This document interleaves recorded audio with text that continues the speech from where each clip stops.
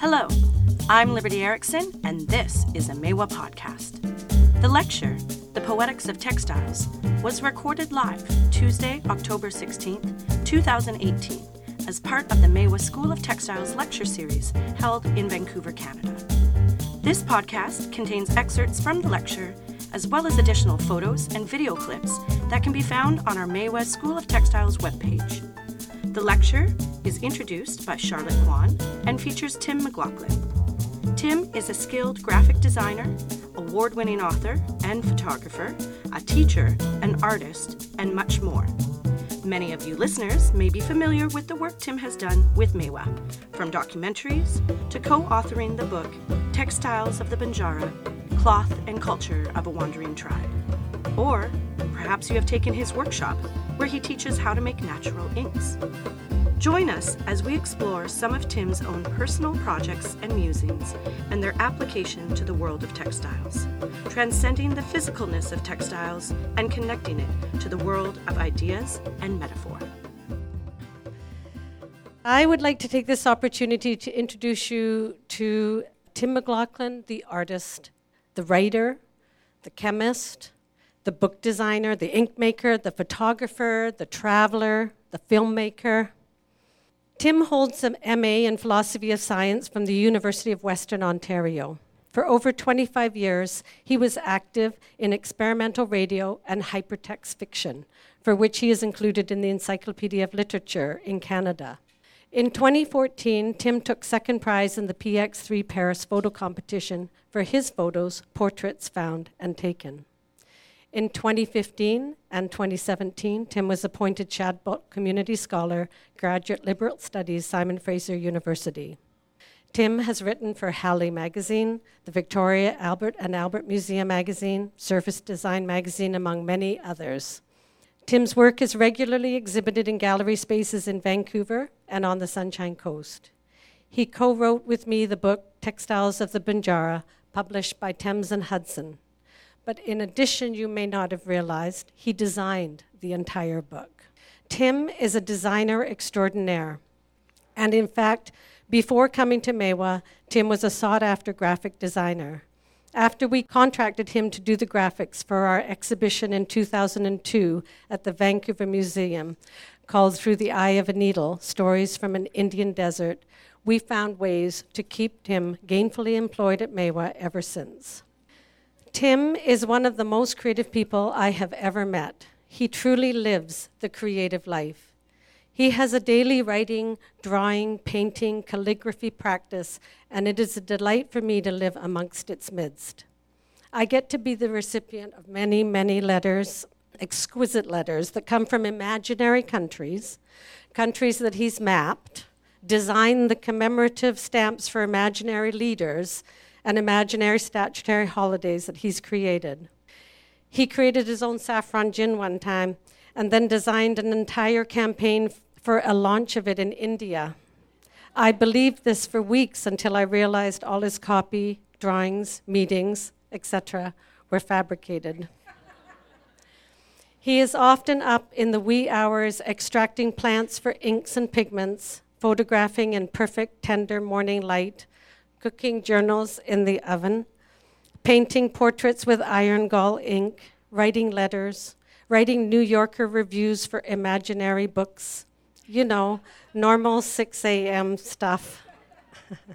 This evening, Tim will take us on a journey of his musings, The Poetics of Textiles, so aptly named for a journey that only Tim could take us on. I'd like to welcome Tim McLaughlin.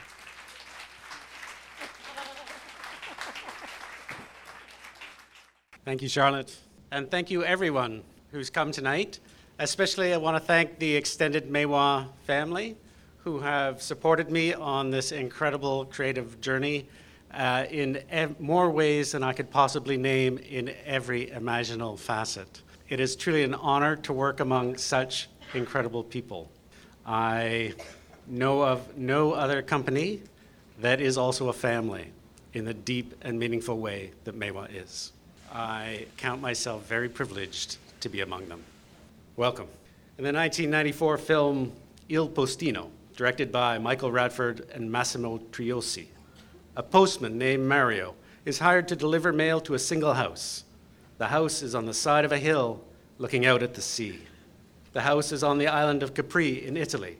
It is the house that Chilean poet Pablo Neruda lives in while in exile. The year is 1952. Earlier in the film, Neruda has explained a little bit about poetry to the postman. He's explained metaphor. The postman then asks for an explanation of one of Neruda's famous lines, quote, "The smell of barbershops makes me sob." He asks why? Why the smell of barbershops makes me sob? The poet replies, "I can't tell you in words different from those I've used. When you explain it, poetry becomes banal. Better than any explanation is the experience of feelings that poetry can reveal to a nature open enough to understand it." The postman is shy and hesitant, but very curious about the life of the writer. The two become friends. One day on the beach, Neruda recites one of his poems about the sea to the postman. The postman feels an odd sensation on hearing the poetry. He says he felt strange, almost seasick, in fact. He felt like a boat tossing around on those words. Neruda tells Mario that he's just invented a metaphor. The postman is taken aback.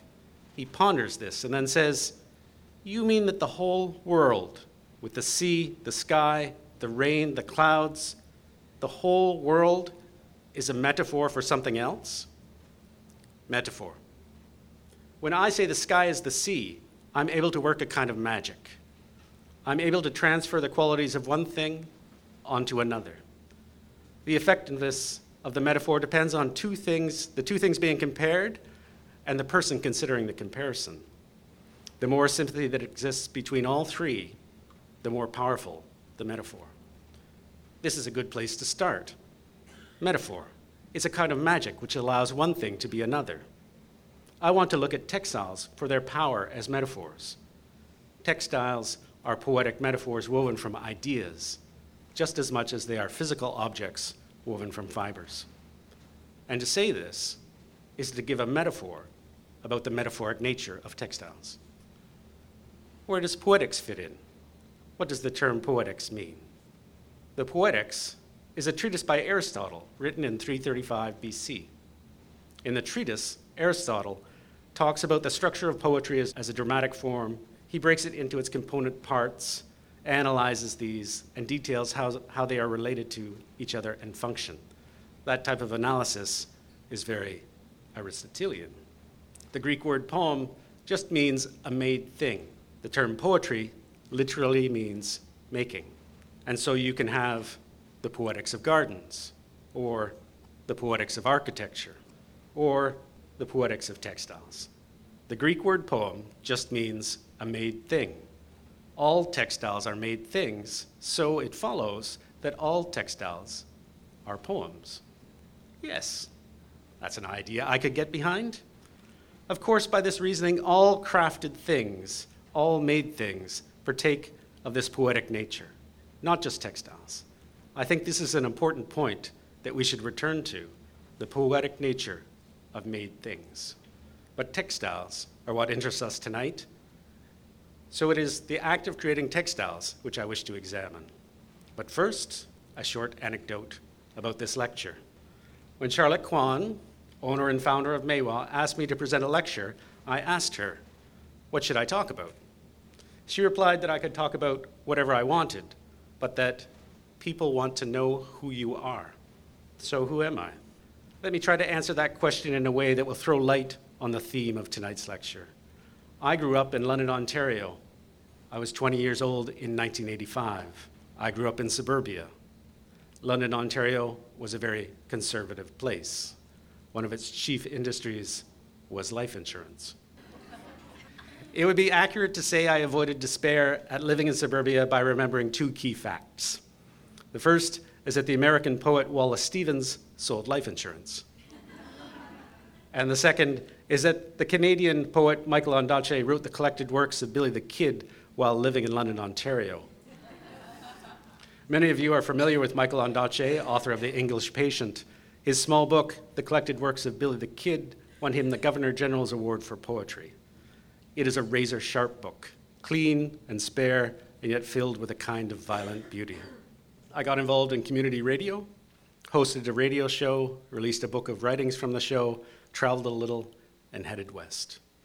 I became involved in experimental writing formats. I once told the publicist for the Vancouver Writers Festival that I've always felt the essential atoms of literature are ideas. Narrative, character, plot, and so on have value to the writer as specific types of ideas. They are no more important than other writerly ideas such as metaphor, meter, and voice. The writer combines words to make a sentence and ideas to make a work.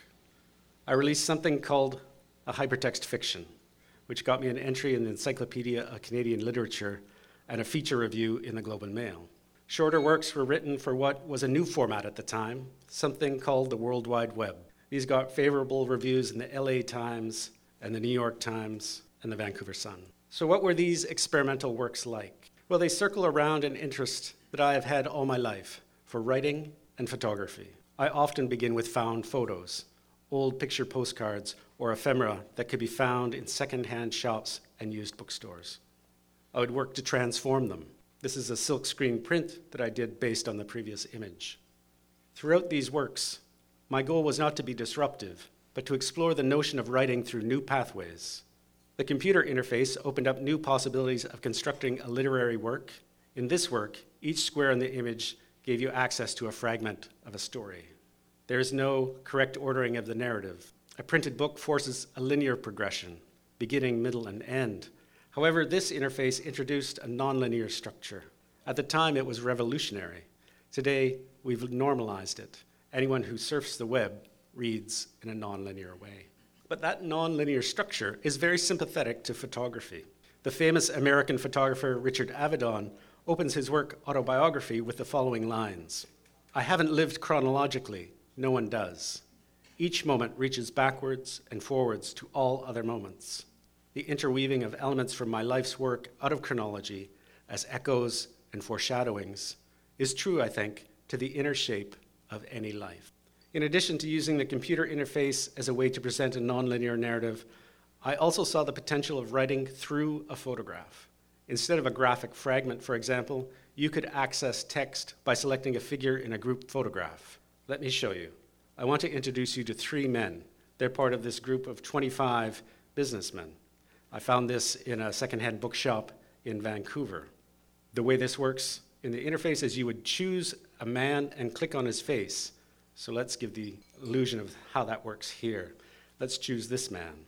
And the text reads, "He is the type of person who dreams that he wears deep sea gear to swim out, up, under the rust-hulled frigates with a drill made from turns of his wife's hair.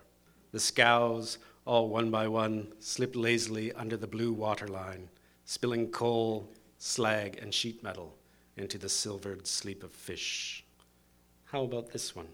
"He was a man so poor that even the shoeshine boys used him as a rag." Finally, how about him? "He was the type of man who believed that an object's importance did not consist of utility or economic value, but resided entirely in the number of words necessary for a complete description.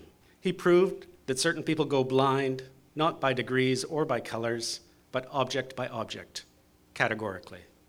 As if one day you woke up to discover you could no longer see wardrobes. On the second day, the ottoman, chaise lounge, and sideboard were gone, and on the third day, you became blind to all furniture." The work plays on a tendency I think we all have when we come across a photograph to read the photograph as if it were biography, to imagine a life for the subject. I've done this in a kind of magic realist prose poetry style. The group photo works perfectly to bound the writing and the structure of the piece. This work was presented at the Vancouver Writers Festival during their poetry bash, just over there at Performance Works. I read the character descriptions to the accompaniment of an 8-piece jazz band. It was great. I also worked with a group of women. Let's meet 3 of them. How about her? She was the type of person who always had a close relative in an asylum. And now her. She was the type of person who had a face so long that to furrow her brow would have kept plowmen busy for 3 fortnights. She was not sad, and she rubbed the leaves of orange trees between her fingers to dispel the air of melancholy that hung to her countenance like heavy weather. Upon her vast forehead, thoughts broke with the phosphine crests of moonlit waves, and in barside conversations, strangers would sail small vessels out over the hypnotic waters, lucid in the humpback roll and heave of her contemplations. And finally, she was the type of person who liked to sit on park benches and imagine that she was waiting for a train. Obviously, the work required some technical skill to program. However, the essence of the work, and I feel this is important, has nothing to do with technology. I once read a comment on an author that he could describe a character more vividly in a few lines than most authors could do in an entire novel. That was my starting point for the character descriptions. I wrote them, and one day while working in one of my journals, I cut up the printouts and pasted them over the photographs. The result was more powerful than I expected. That notebook is just one of many that I've kept over the years. I find in notebooks a handmade quality that is absent from the computer. Each medium has its strengths and its weaknesses. I gravitate to both. A daily writing practice eventually led me to the production of ink, but that is another lecture. And my fascination with character led me to portrait photography, and that is also another lecture. I want to exit out of this very short autobiographical section by offering the following answer to the question, who am I? I am a man who writes a little each day, word by word, building up books that now fill many shelves. The books are emblematic of how works grow over time, of how simple processes that are repeated take on a life of their own. They are handmade things, some literally constructed and bound by myself, and others filled with words and thoughts and observations and plans. Now, I want to turn back to Neruda. There's a reason I introduced him at the opening. I want to read you a poem, Ode to Things. Ode to Things. I have a crazy, crazy love of things. I like pliers and scissors. I love cups, rings, and bowls. Not to speak, of course, of hats. I love all things, not just the grandest, also the infinitely small, thimbles, spurs, plates, and flower vases. Oh yes, the planet is sublime. It is full of pipes, weaving handheld through tobacco smoke, and keys and salt shakers, everything, that is made by the hand of a person. Every little thing, shapely shoes and fabric, and each new bloodless birth of gold eyeglasses, carpenter's nails, brushes, clocks, compasses and coins, and the soft softness of chairs. Humankind has built so many perfect things, built them of wool and of wood, of glass and of rope, remarkable tables, ships, and stairways. I love all things, not because they are passionate or sweet-smelling, but because, I don't know, because this ocean is yours and mine. These buttons and wheels and little forgotten treasures, fans upon whose feathers love has scattered its blossoms, glasses, knives, and scissors, all bear a trace of someone's fingers on their handle or surface, the trace of a distant hand lost in the depths of forgetfulness. I pause in houses, streets, and elevators, touching things, identifying objects that I secretly covet. This one because it rings. That one because it's as soft as the softness of a woman's hip. That one for its deep sea color, and that one for its velvet feel. Oh, irrevocable river of things. No one can say that I loved only fish or the plants of the jungle and field, that I loved only those things that leap and climb, desire, and survive. It's not true. Many things conspired to tell me the whole story. Not only did they touch me, or my hand touched them, they were so close that they were part of my being. They were so alive with me that they lived half my life and will die half my death. What Neruda argues for is what every craftsperson feels intuitively, that things and objects matter, that we have a relationship with them, and that this relationship is a human one. By pointing this out, we're not being overly sentimental. We are placing emphasis on objects of importance and bringing to light the idea that the objects which surround us should have a life, and should age as if they themselves were alive. The weaver, Mary Zickafoos, echoed these ideas when she co-presented a lecture at the Maiwa School of Textiles in 2017. She says, quote, "We must remember that the over and under manipulation of individual fibers into cloth is neither a heroic nor a precious activity.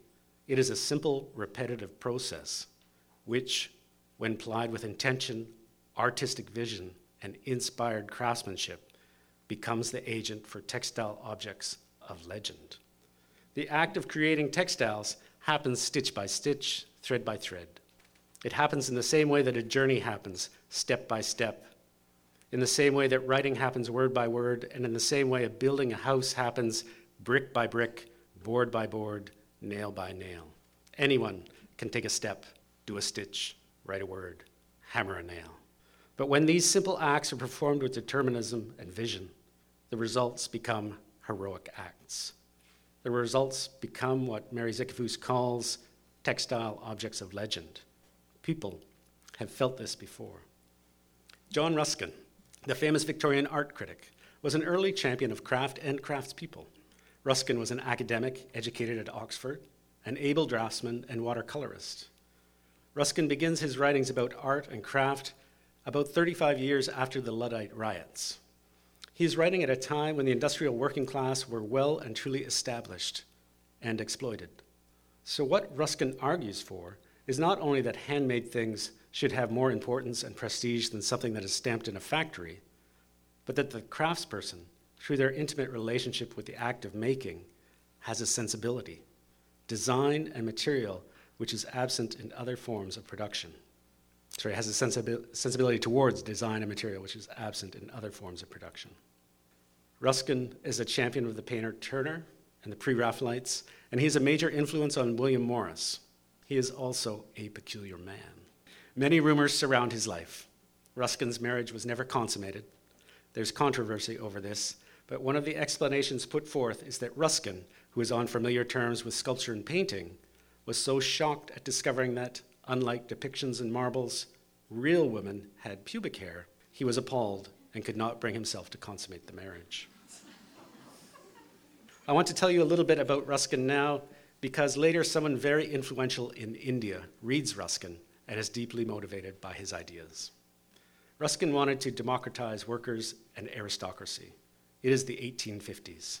Ruskin saw the aristocracy, gentlemen, men of leisure, as men of thought. And like his Victorian contemporaries, he saw craftsmen, makers, laborers as men of work. He refers to them as operatives when he writes, "We want one man to be always thinking and another to be always working. And we call the one a gentleman and the other an operative. Whereas the workman ought often to be thinking and the thinker often to be working, and both should be gentlemen in the best sense."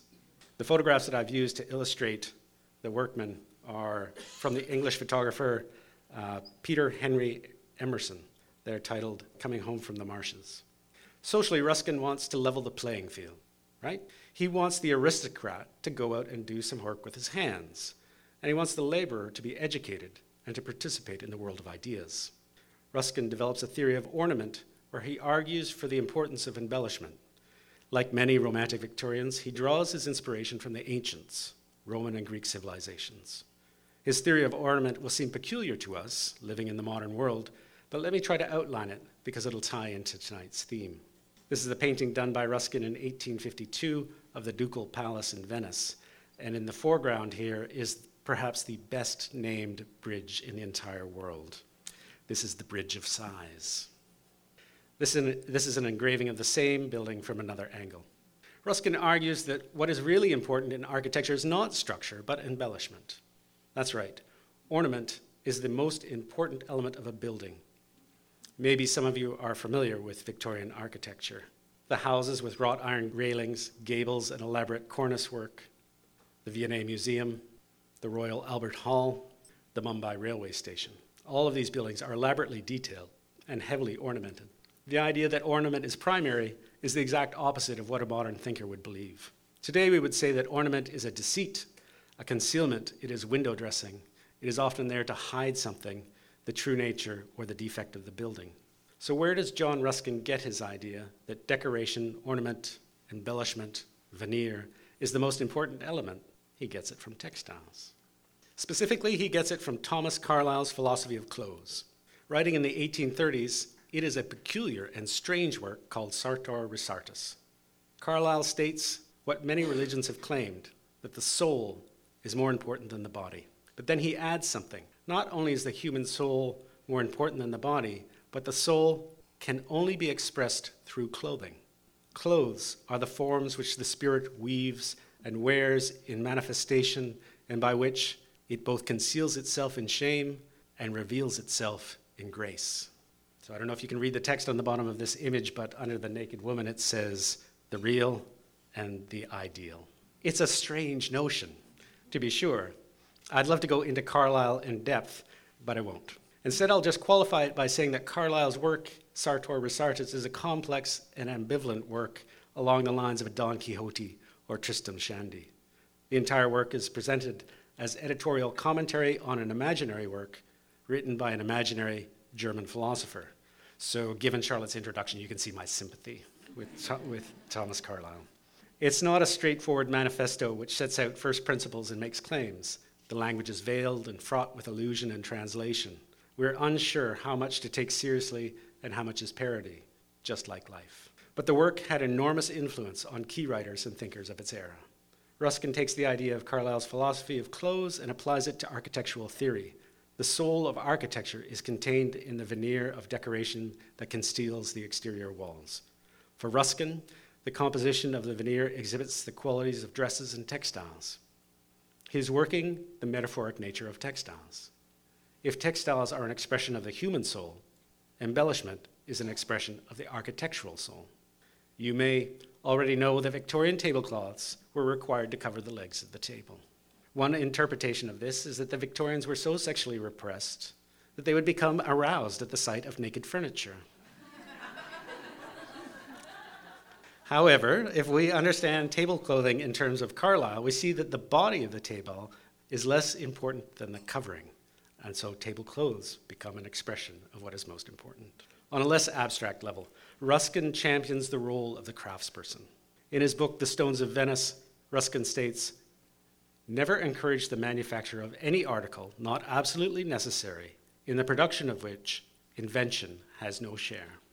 That is probably the most awkwardly worded statement of a manifesto I've ever heard, so let me say it again.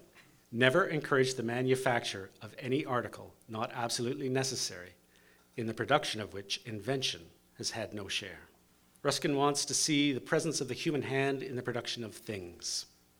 He wants to see individuality, improvisation, and invention. Ruskin had in mind the European crafts. However, we would include all manner of production that is based on a pre-industrial model. Depending on your politics, you either see this image as backward and inefficient or as skillful and artisanal. The key thing for Ruskin is that the artisan will make choices during the production process. These decisions are what imbue the work with a deeper meaning. Ruskin's influence, as I said earlier, reaches forward to William Morris. Morris, who embraces both Ruskin's social ideas and his aesthetic ones, Morris will restate the Ruskin quote in a much cleaner format. Quote, "Have nothing in your houses that you do not know to be useful or believe to be beautiful." But there is another person, even more famous than William Morris, who is influenced by Ruskin. In 1860, Ruskin publishes a work called Unto This Last. It outlines his belief in the equality of different social classes. It contains his criticism of capitalism, especially its exploitation of labor and craftspeople. In South Africa, in 1904, Mohandas Gandhi reads Ruskin and is transformed. Gandhi begins to publish his own newspaper named Indian Opinion. Gandhi organizes a collective based on principles taken directly from Ruskin.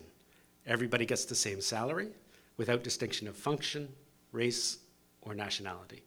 Gandhi translates Unto This Last into Gujarati. In 1908, it is published under the title Sarvodaya, Well-Being of All. Gandhi says, quote, "I believe that I discovered some of my deepest convictions reflected in this great work of Ruskin, and that is why it so captured me and transformed my life." People know about Gandhi's principle of civil disobedience, about non-violent protests, and about deploying these tactics to end British rule in India. But working from Ruskin, Gandhi combines the idea of craft, that craft is the true producer of value, with ideas of nationalism and national independence. Pre-British India was a textile manufacturing and exporting powerhouse. To give you two ideas of the range of trade that went from India to the world, from South India on the Coromandel coast, printed cottons were designed and sold to the Japanese market. In the opposite direction, printed textiles went to Persia and the Arab world. When India's printed cottons hit the European market, they proved so desirable that they were outlawed to preserve the local textile manufacturers. The British famously change all this. British mills, like these in Manchester, take over textile production. At the time of Gandhi, India imported raw cotton to England. The finished goods, but also yarns and threads, were then sold back to the Indian population. From the British perspective, it is a huge economic coup. So what does Gandhi do? He engages in non-violent economic warfare. One key plank of his Home Rule platform, Swadeshi, self-reliance, is the principle which will have a massive ramification for the Indian textile industry, and by extension, for anyone who's ever been inside the Maiwah store. The textiles emphasize artisan spinning, weaving, dyeing, and printing. It's a simple idea. The Indian people will boycott English finished goods and make everything themselves. Gandhi famously carries a portable charkha, a spinning wheel, with him wherever he goes. Consider the size of the Indian market. If only a fraction of the Indian population participate in Gandhi's Swadeshi movement, it will force the closure of hundreds of British mills. And this is exactly what happens. In 1931, Gandhi visits Lancashire. There's a wonderful newsreel footage of Gandhi visiting a mill. All the mill workers welcome him warmly. They are hopeful that he will encourage the Indians to once again purchase their products. The journalist Harold Hayes relayed to the BBC that when some of the old weavers tried to tell Gandhi how bad things were, he simply replied, "My dear, you have no idea what poverty is." Gandhi has sympathy for the mill workers, but not the mill owners. Gandhi changes what textiles mean. He alters the metaphor of making cloth. He turns it into a symbol. Khadi, hand-spun and hand-woven, becomes the revolutionary freedom fabric. For us, the consequences of the Swadeshi movement is to delay the industrialization of India, particularly in the textile sector. Why have so many traditional textile skills survived in India? At least in part is because Gandhi encouraged the idea of Ruskin and Morris on a national level and used making rather than destroying as a tool to gain independence. To give you a deeper idea of the play of these ideas in the present, I have a short video clip.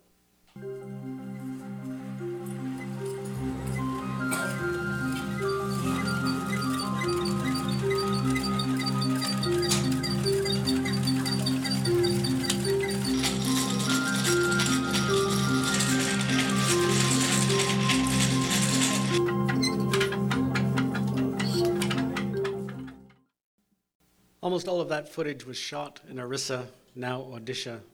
Charlotte and I were there in 2013, documenting ikat traditions. As we moved from area to area, we noticed that the pattern and color of the ikat saris was regional. You can tell where a woman is from by the design of her ikat. This idea often comes up in India, especially with tribal textiles, where an ethnic identity is expressed through embroidery. Charlotte and I also noticed this with the Banjara textiles. Many Banjara patterns can be assembled by producing variations on the square. This was a very curious aspect of design.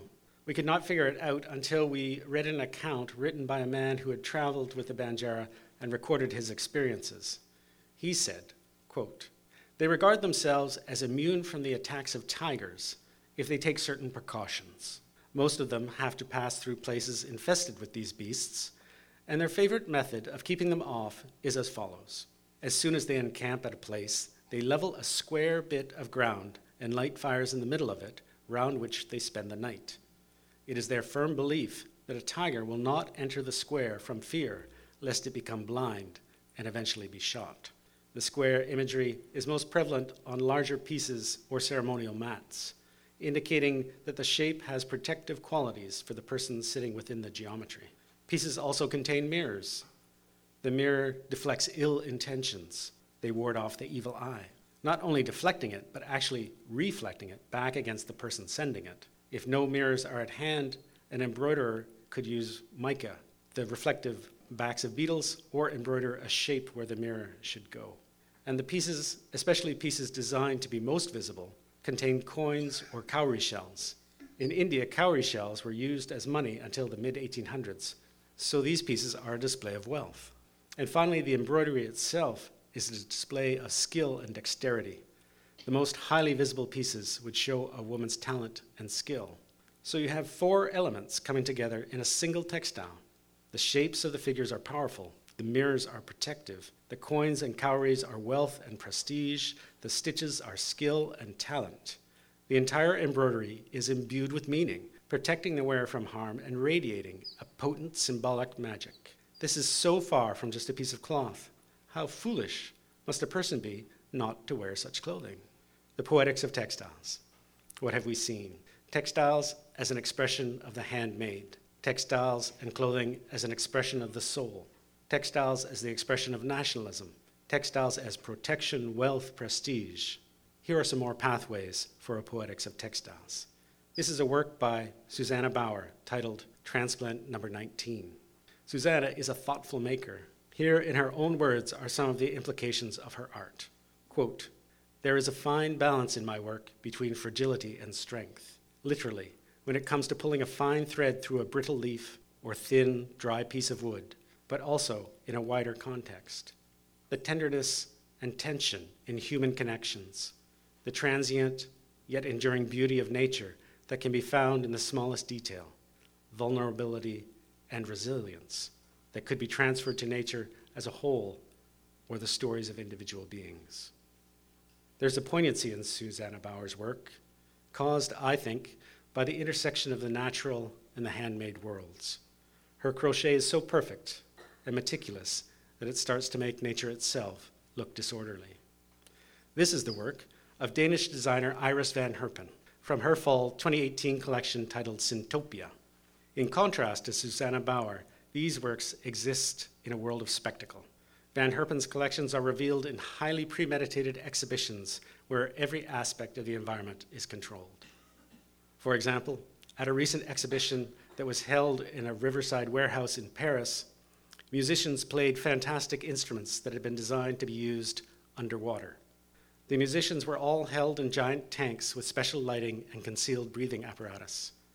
I show these images to give some context and to show the extent of the staging. Like the textiles themselves, the presentation is both fantastic and meticulous. A very limited number of her works are sold to be worn. Rebecca Mead, writing for The New Yorker on the 10th anniversary of Van Herpen's label, it was founded when Van Herpen was 23, says, "For the past 6 years, she has presented her work to the public as a guest member of the Chambre Syndicale de la Haute Couture, a Paris institution that is the fashion world's equivalent of a think tank. Her process is governed by very different considerations and moderations than your normal commercial fashion designer who is designing seasonally with price points and trying to create trends. She is outside that. Her label sells to museums, institutions, and private collections, and benefits from corporate collaborations. As may be obvious from these pieces, her designs are often freed from practical requirements. I want to use the work of Iris van Herpen to illustrate the far reaches of a poetics of textiles. This is Iris. I went through a number of stories about her and gathered all the ways that people described her work. Van Herpen herself says, "I often get inspired by materials I cannot work with. I make a start, even if it's impossible." Actress Gwendoline Christie, who plays Brienne of Tarth in the Game of Thrones series and who has had 2 dresses made for her, says, quote, "When you wear her clothes, you do feel as though you are being bound up in the technology of what it is to be alive. It's not like putting on a dress. You are aware that you are wearing someone's entire thought process about how the world functions." Dancer Clementine Deluy says, "It's fantastic to dance in this thing. I feel such power." Wearing it, she said, was like being between water and leaves and wind. This feeling was echoed by my own daughter when I sent her these pictures. She said, "It looks like she's wearing the wind." Iris van Herpen grew up in the Netherlands without the internet, television, or pop culture references. She began sewing her own dresses when she was 12. Her inspiration is taken from the natural world, her background in ballet, and the tensions found in materials. She says, "There is beauty in contrast. New terrains are found at the intersection between precision and chaos, art and science, the human touch and the high-tech, the artificial and the organic." Let me repeat that first thought. There is beauty in contrast. There's beauty in contrast. Van Herpen is known for her high-tech fabrics, 2D and 3D printed plastics, metals, crystals, foams, and gauze. But here's the contrast. She estimates that she and her staff make 80% of everything by hand, with needle and thread. Some of her dresses take more than 6 months of handwork to complete. When I first encountered discussions of her work, I was a little perplexed by all the references to craftsmanship, because her pieces look as if they were just fabricated all at once. However, the actual process is quite the opposite. So I have a little clip to show you this.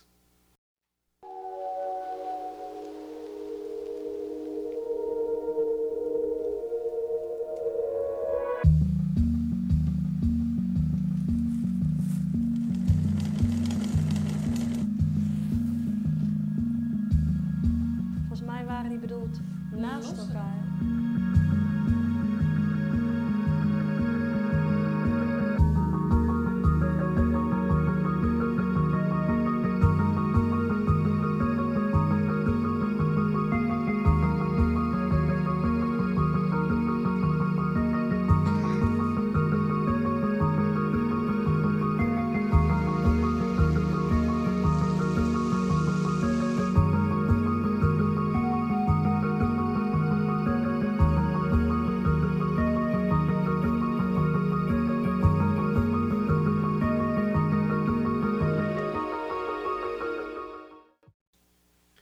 Rebecca Mead, in the New Yorker article, relates this wonderful moment when Iris and some of her collaborators take a tour of the Large Hadron Collider at CERN.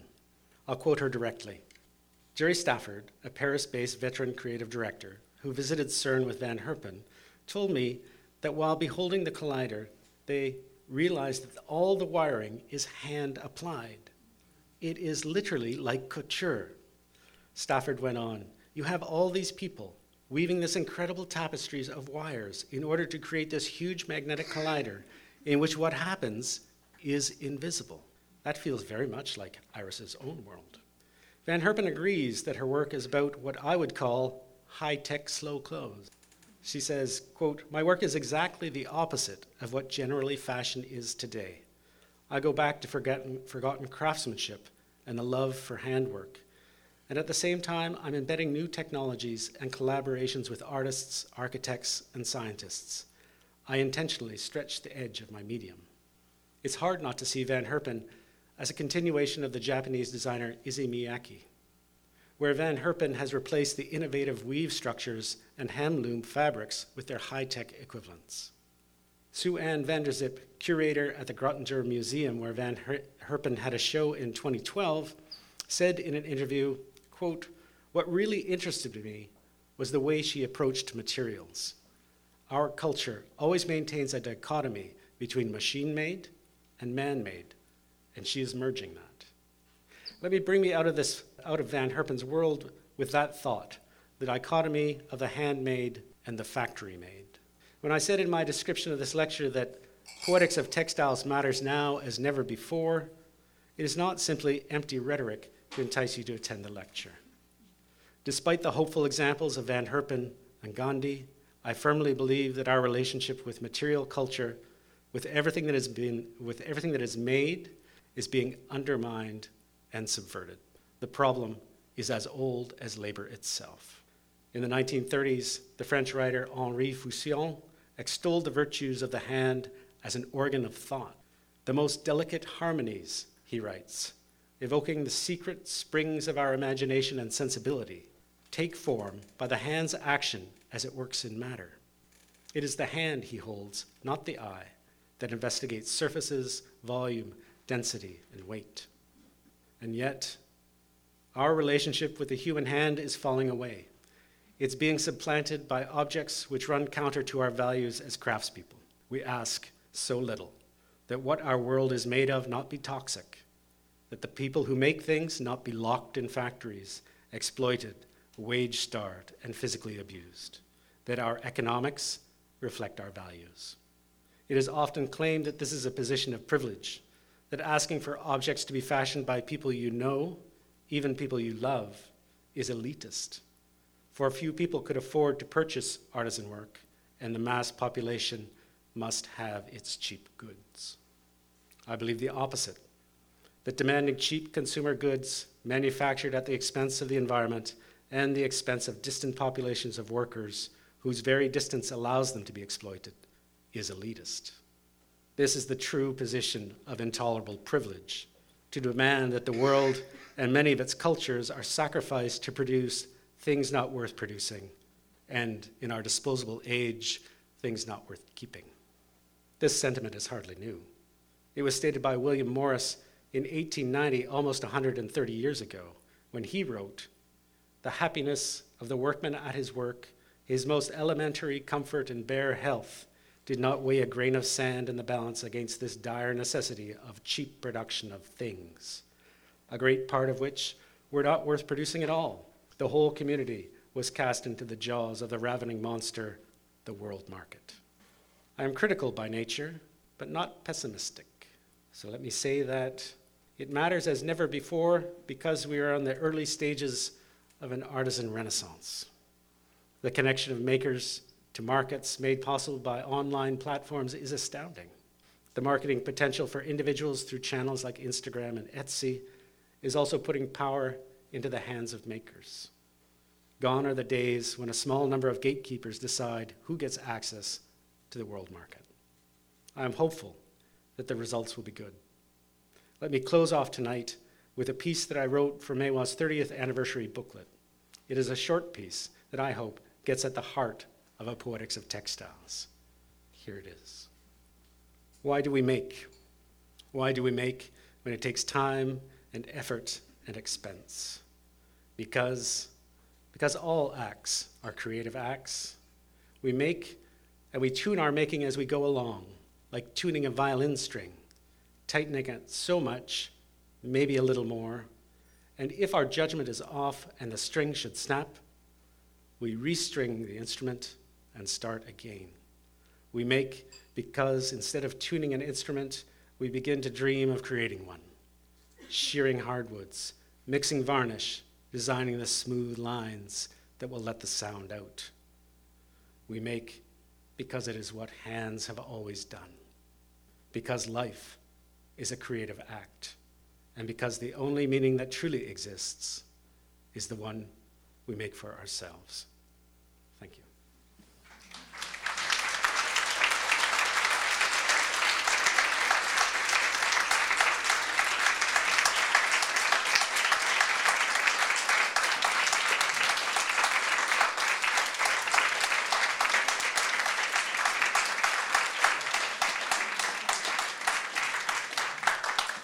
I'm happy to take questions if there are any.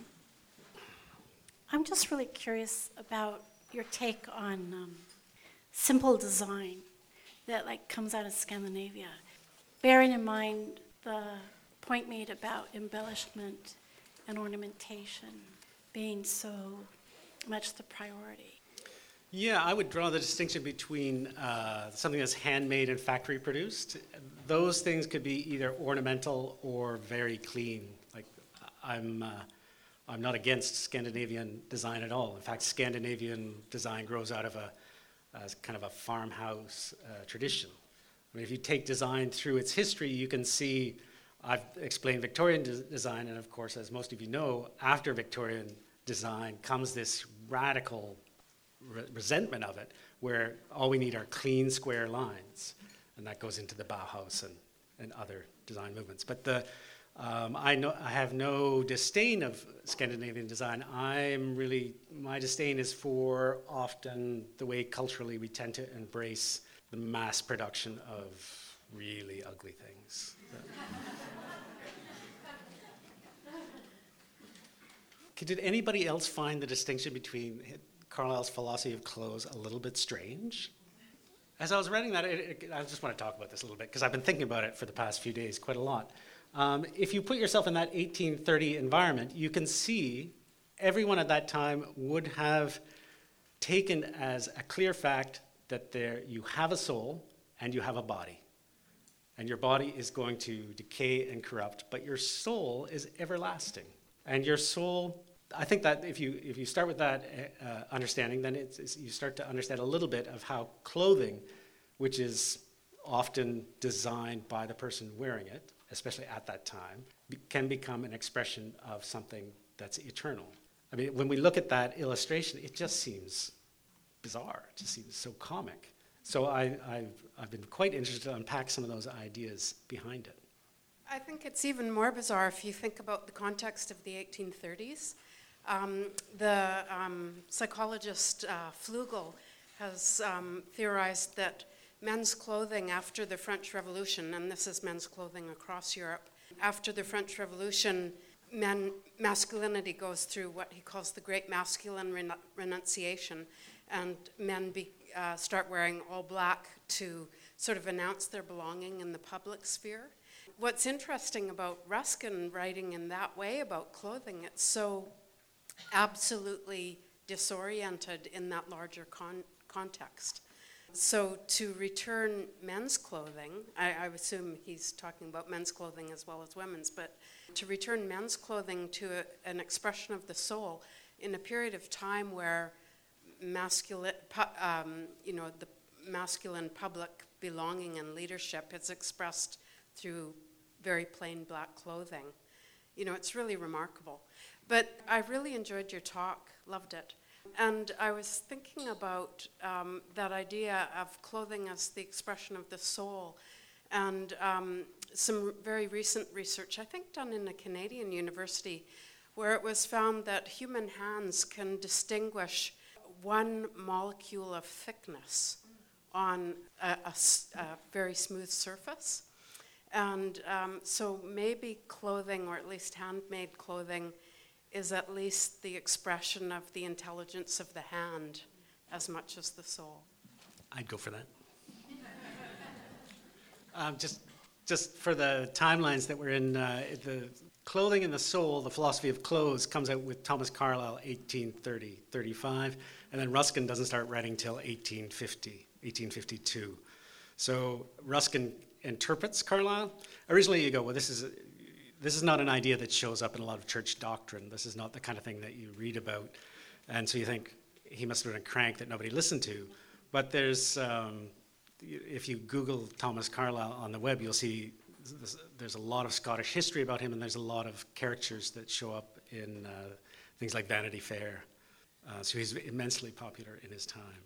And just to pick up on your point about the hand, yeah, I do think that Charlotte and I and a number of the Maiwah staff who are privileged enough to go to India, we encounter such genius in terms of craft there. And I believe that there is that sensitivity. That's a wonderful thought to think of that one molecule depth. Maybe it's a thick molecule. Yeah. Any other questions? Thank you, Tim. I know you're well-traveled. Yeah, so do you journal every day? I journal. I habitually journal. The key to successful journaling is not to expect precious results. The key is just to, just disfigure a page or two, and then you're not worried. I actually have never been worried about the blankness of a page. I find it quite an inspiration, but I know some people are terrified of it. And if that's your fear, then just make a mark, and you're good to go. It's a completely different type of experience. I mean, I spend all my day in front of two vast computer monitors, and I'm often connected to a little tiny computer monitor with an iPhone all the time. And working with pen and paper in any form is, you think differently, I believe, and you work differently, and it's great to get a sense of that tactile nature.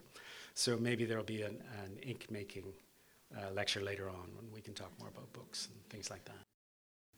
Thank you, Tim, for that fabulous lecture. it seems to me that something that ties all of this together is this constant search for meaning, that we are a meaning-making species, and that we must find meaning in things. And so everything that, like the Ode to Things of Neruda that you read was right down to this choices add meaning, when you were talking about from Carlyle, and the close expressing the soul. It seems to me that there's constant through all of this is trying to make meaning out of the world that we're in, and that we look in all these different avenues trying to find it, and that textiles is one area where it's a form of vocabulary, and that we use that to make meaning. So that we're always looking to find a way to make meaning, and the journaling and painting and whatever we do, we're always chasing meaning. What do you think? I agree. Just to unpack that a little bit, I am a little bit playing to the house tonight. I know there's going to be a lot of textile people here. I'm very interested in textiles myself, and one of the things that I can't stop myself from doing is trying to unpack the meaning of textiles, both the creative process and the finished article. And I think if I have a small skill, it is sometimes the ability to be able to interpret textile work and place it in a context to help that meaning along in a way that doesn't do violence to the maker of the work or the idea of the work. As anybody who knows me, I cannot stop making meaning out of things. I'm a terrible punner. I'm always reinterpreting something. I can never give a straight answer because I immediately see about 3 or 4 answers to any given question. But I think also what we're obliged to do a little bit is to become advocates for our idea of meaning. And that, I hope, has come across a little bit tonight. I can search through textiles for these meanings, but some, to me, are more important than others. The esoteric ones, I think, give context for the ones that come later. And so the only reason I bring Carlyle in is because he influences Ruskin, and Ruskin influences Gandhi, and Gandhi influences all of India, and then this store is possible, and my life is possible. So in a way, I'm drawing all those connections together.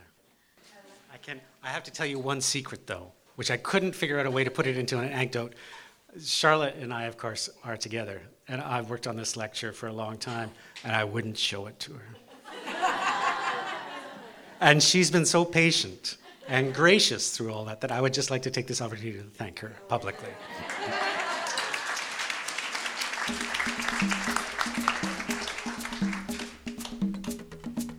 You have been listening to a Mewa podcast. The lecture, The Poetics of Textiles, was recorded live Tuesday, October 16th, 2018, as part of the Mewa School of Textiles lecture series held in Vancouver, Canada. The lecture is introduced by Charlotte Kwan and features Tim McLaughlin. The podcast you've just heard consists of excerpts from the lecture and was first posted in 2019. For this podcast, we have posted extra content on our podcast webpage, including photos and short videos. You can access this extra content and the rest of the Mewa podcast on the Mewa School of Textiles website at schooloftextiles.com. That's schooloftextiles, all one word, .com. For more information about Mewa and all that we do, please visit our website at mewa.com. That's MAIWA.com. I'm Liberty Erickson, and thank you for listening.